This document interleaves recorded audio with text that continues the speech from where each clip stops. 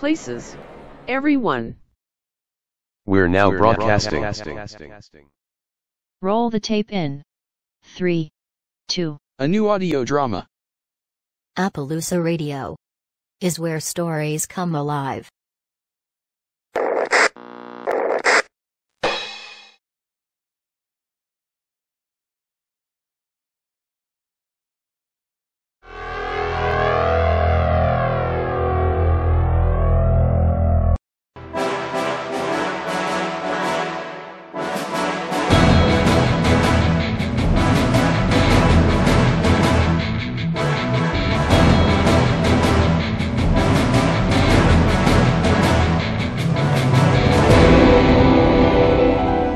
Magnetic Woman. A Lies and Detection episode. Jonas interviews Juliet Stewart Points.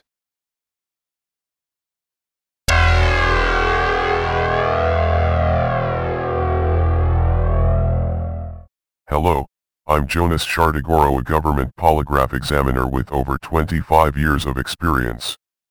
I am also a former New York police officer. And this time I'll be interviewing Juliet Stewart Points.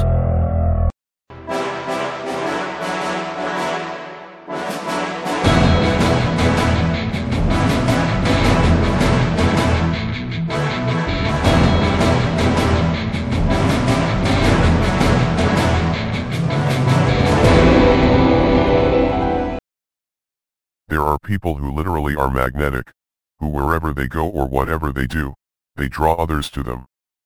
My guest for this episode is a genuinely magnetic person. I believe it is because of her personal magnetism that the Communist Party came to flourish in the United States during the years before World War II.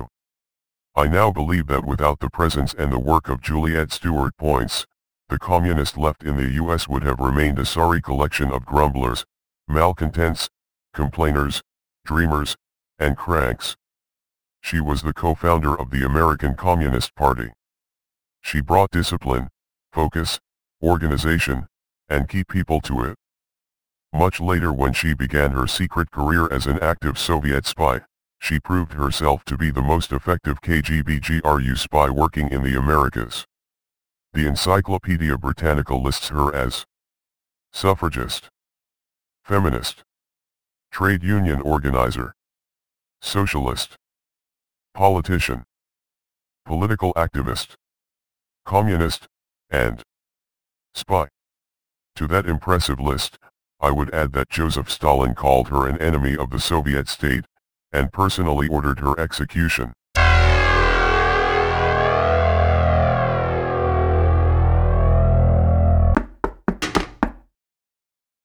There is a quick knock of the door and then Juliet Points opens the door herself. Hello, Jonas. I am Juliet Points. Jonas walks across the room and shakes her extended hand. His comment is, "Am I interviewing her, or is she interviewing me?" Good to meet you and welcome. Come have a seat. Very impressive. I did not know that government polygraph examiners have their own offices in ritzy Manhattan high-rises. There must be more money in uncovering lies than I thought. Well, now I'm retired, and I cater to my private contracts. Some pay quite well. I do these interviews with historical figures more as an avocation than as my business. So, I'm your pastime? Your dalliance? Your flirtation fob? Now you are playing with me. I don't believe that I have ever used the word fob. You're right. Who needs a pocket watch with its fob when we have smartwatches on our arms that tell us everything we have ever wanted to know? Mine was a different time. Our women in Local 25 of the International Ladies Garment Union were making shirt waists. No one today would know what they are. To be truthful, I have wanted to interview you for a very long time. Your story is one of immense historical importance, but it is not well known. I believe that it was your work that created the so-called golden era of Soviet spy activity. It was a network that you personally developed that stole the atom bomb secrets. That sounds like a compliment, but I'm not sure how to respond. I have never felt as if I were the leader of anything, certainly not anything historic.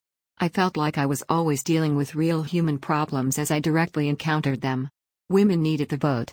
They needed freedom and protection from husbands who savagely beat them. They needed the opportunity to do more than just deliver 10 or 12 children. I taught women to read. I taught the importance of the vote. I advocated for contraception. Just practical stuff.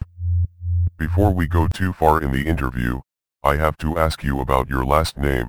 There is a story about why I changed the spelling of my last name. The sound always remained the same, points.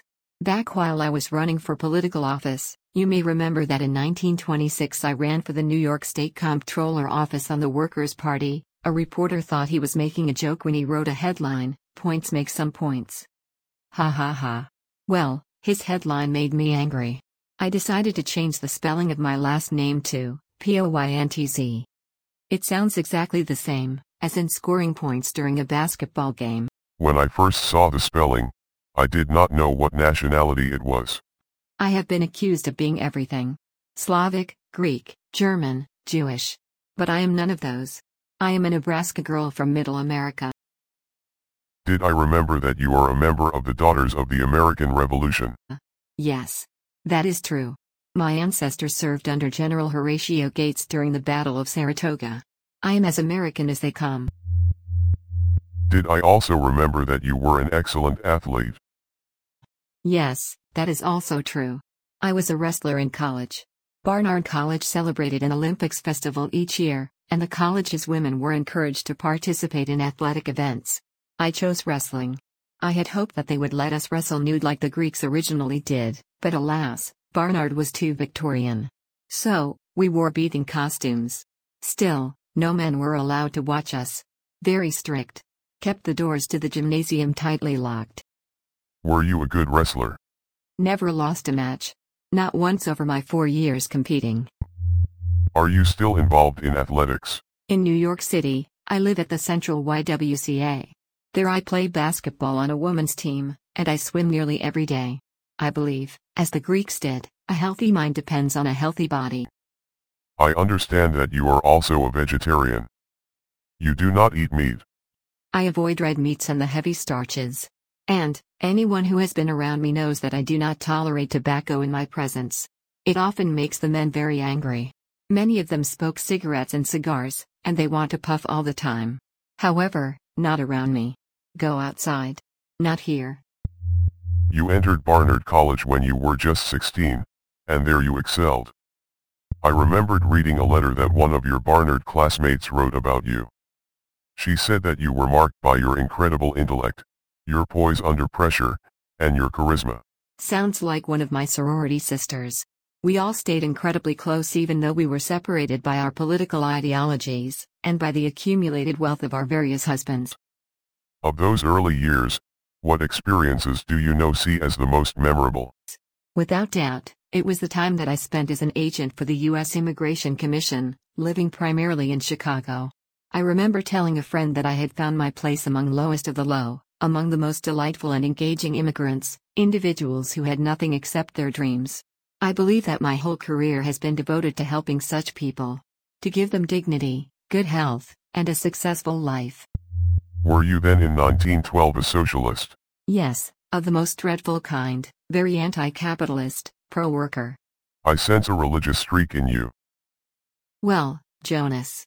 I am an avowed atheist. I do not accept divine purpose in human lives. Still, ethically I am a Christian. I still read St. Francis of Assisi and I cry. Kindness is the highest of human qualities. Earlier you mentioned running for political office. In 1926, you ran for New York State Comptroller on the Workers' Party. It sounds like a job for an accountant. What made you seek such an esoteric office? The state comptroller manages the state's debt. That is, the comptroller issues New York state bonds. To sell bonds to investors, the state of New York grants its bondholders certain privileges, most notably buying state bonds allows one to defer or cancel taxes. Jonas, let me say that again. If a company or an individual bought New York state bonds, then they would be exempt from paying other taxes. In New York State, the system was rigged. If someone or some company bought $10,000 in bonds, then they would be free from paying much more than that in other taxes. It could be as much as $100,000.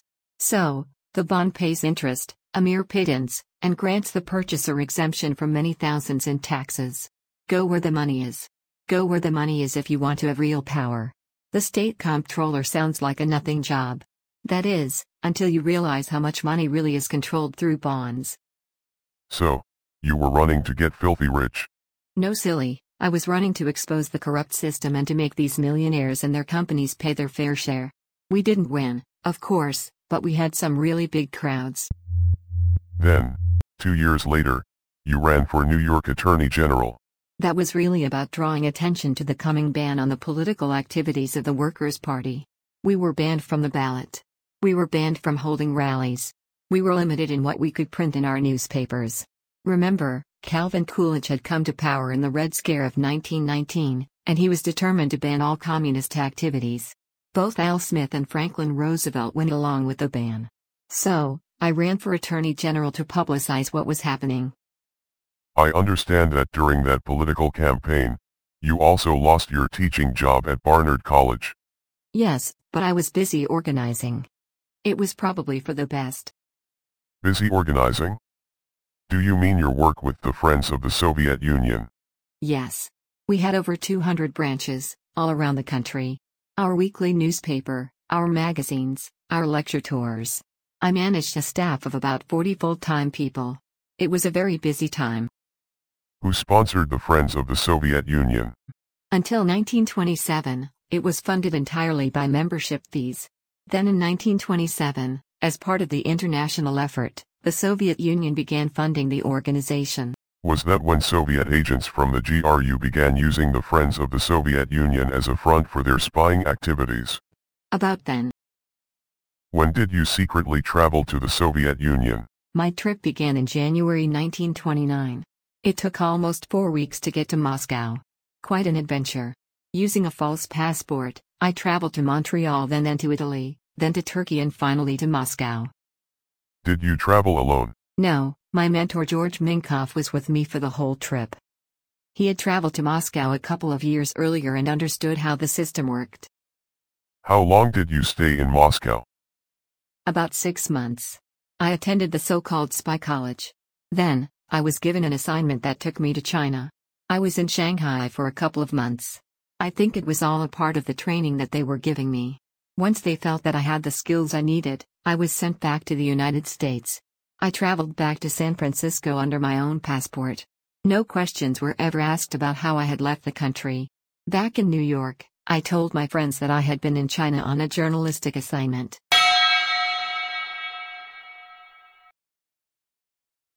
I stopped working for the Friends of the Soviet Union. I spent all of my time developing networks of spies.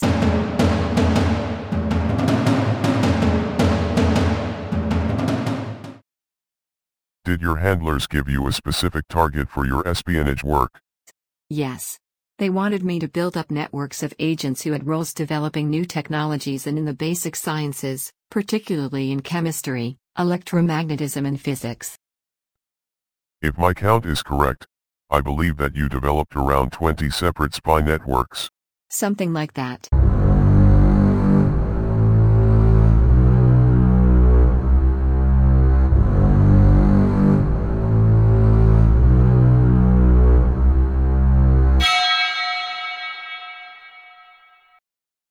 I feel a need to insert an editorial comment for our listeners. The Soviet spy networks that Juliet Stewart Points developed reached into the very highest levels of the Roosevelt administration, into the Department of State, into the Commerce Department's Industrial Board for Technology, into the Treasury and the Justice Departments, into the very top secret Bell Labs, and into the aircraft industry. Of course, they reached deep into many university campuses. It staggers me when I think of the sheer volume of information that left for the Soviet Union. Needless to say, she did not act alone. She had many minions and associates. Yet, as I said earlier, she was a magnetic woman. Honest, diligent, caring, intelligent people joined with her to commit treason just because she asked them to. She did not pay them. She did not cajole them. She did not dupe them. She never used torture. She simply smiled and asked them to help her. One example that comes to my mind is Julius Rosenberg.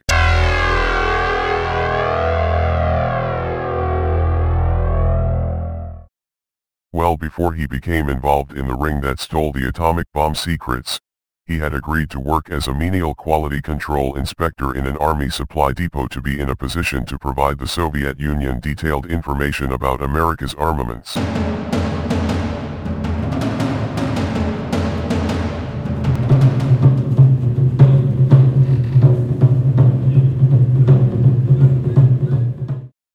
Is it true that you recruited Julius Rosenberg? No. I did not recruit Julius Rosenberg. I recruited Ethel Greenglass, who later married Julius Rosenberg. I never met Julius.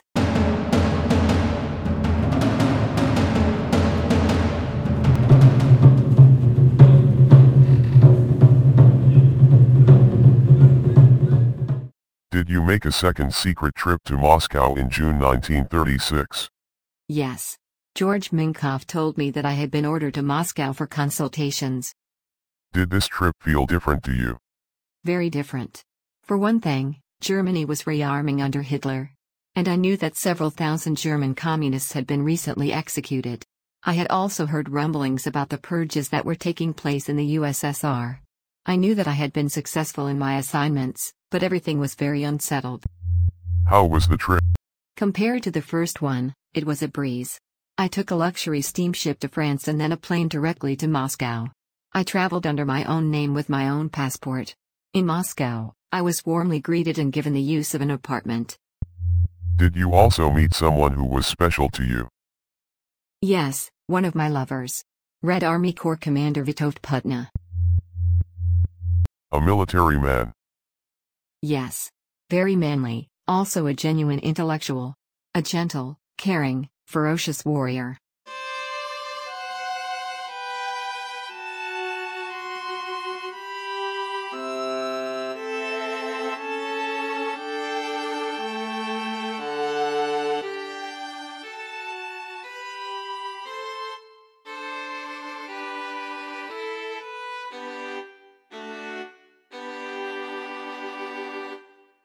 What happened to your lover while you were in Moscow? The fourth night that we were together, he told me to get back to America as soon as I could. He told me that he had learned that an arrest warrant had been issued for him. He was accused of maintaining contacts with Leon Trotsky.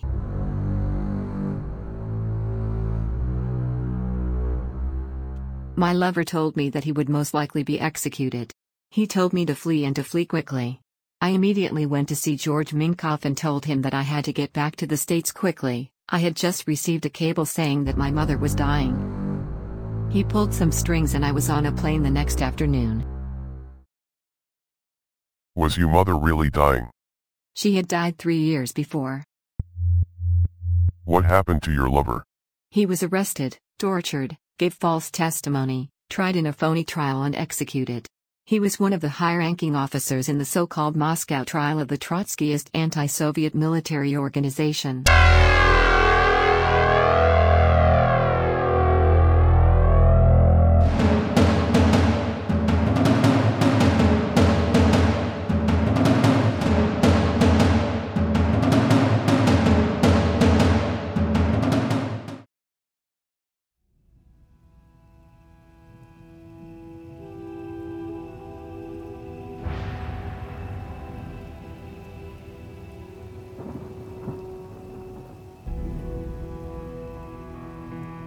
When Juliette Points returned to New York City, she found that her life was very different.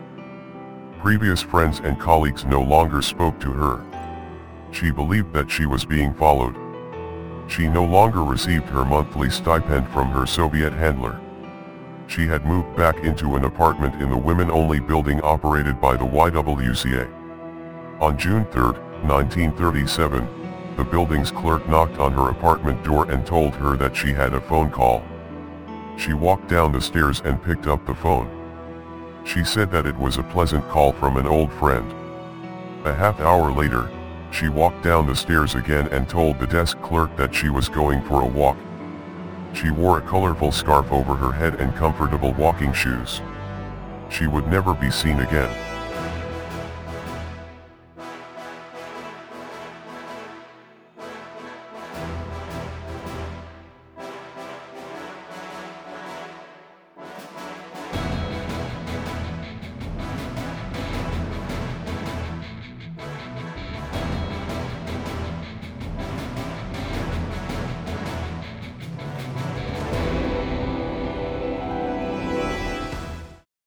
The Soviet defector, former spymaster Major General Walter Krivitsky told the FBI that the date was an important clue to her disappearance. He noted that Juliet Point's lover Vitov Putna was publicly brought into a Moscow court for his phony show trial on June 11, 1937. Just a week after her disappearance. General Krivitsky said that the GRU was afraid of Juliet's ability to make waves if she learned that her lover was to be executed on Stalin's orders. They decided to kidnap and murder her before she could meet with the press. We know that both Whittaker Chambers and Elizabeth Bentley defected, in large part, because they knew that Juliet Points had been murdered, and they were fearful that the same fate would befall them. Whittaker Chambers said that a Soviet agent whom he identified as Joseph Peters and Juliet's mentor and possible lover, George Minkoff, were tasked with planning the abduction and murder. Chambers was certain that the actions had been approved at the very highest level in Moscow. Elizabeth Bentley told the FBI that Juliet Points had several times eaten dinner at Bentley's apartment, and Bentley found her delightful. Bentley later wrote, with a more acidic tone, that Mrs. Glazer often acted like a little sexual tart, teasing the men by kissing them or rubbing up against them. Mrs. Glazer was Juliet Points' married name, which she used when it was convenient. Elizabeth Bentley said that Jacob Golos told her, more than once, that Juliet Points was a traitor to the Soviet cause and was, thus, executed.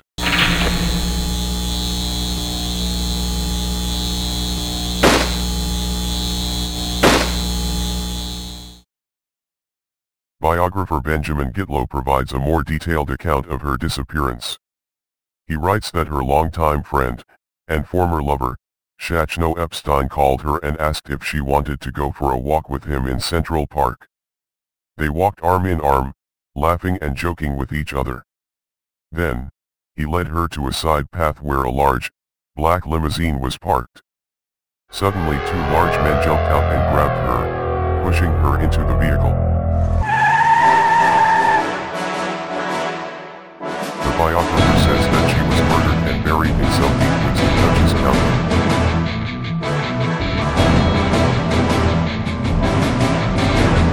He also believes that she was ready to go back. But other researchers disagree. The Palooza Springs Audio Theater is a creative collaboration. We do know that she was an immediate threat to Joe Stalin and her ordered her murder. Content through webcast radio experiences. This is Jonas Shardigoro. I'll see you next time on Lies and Detection.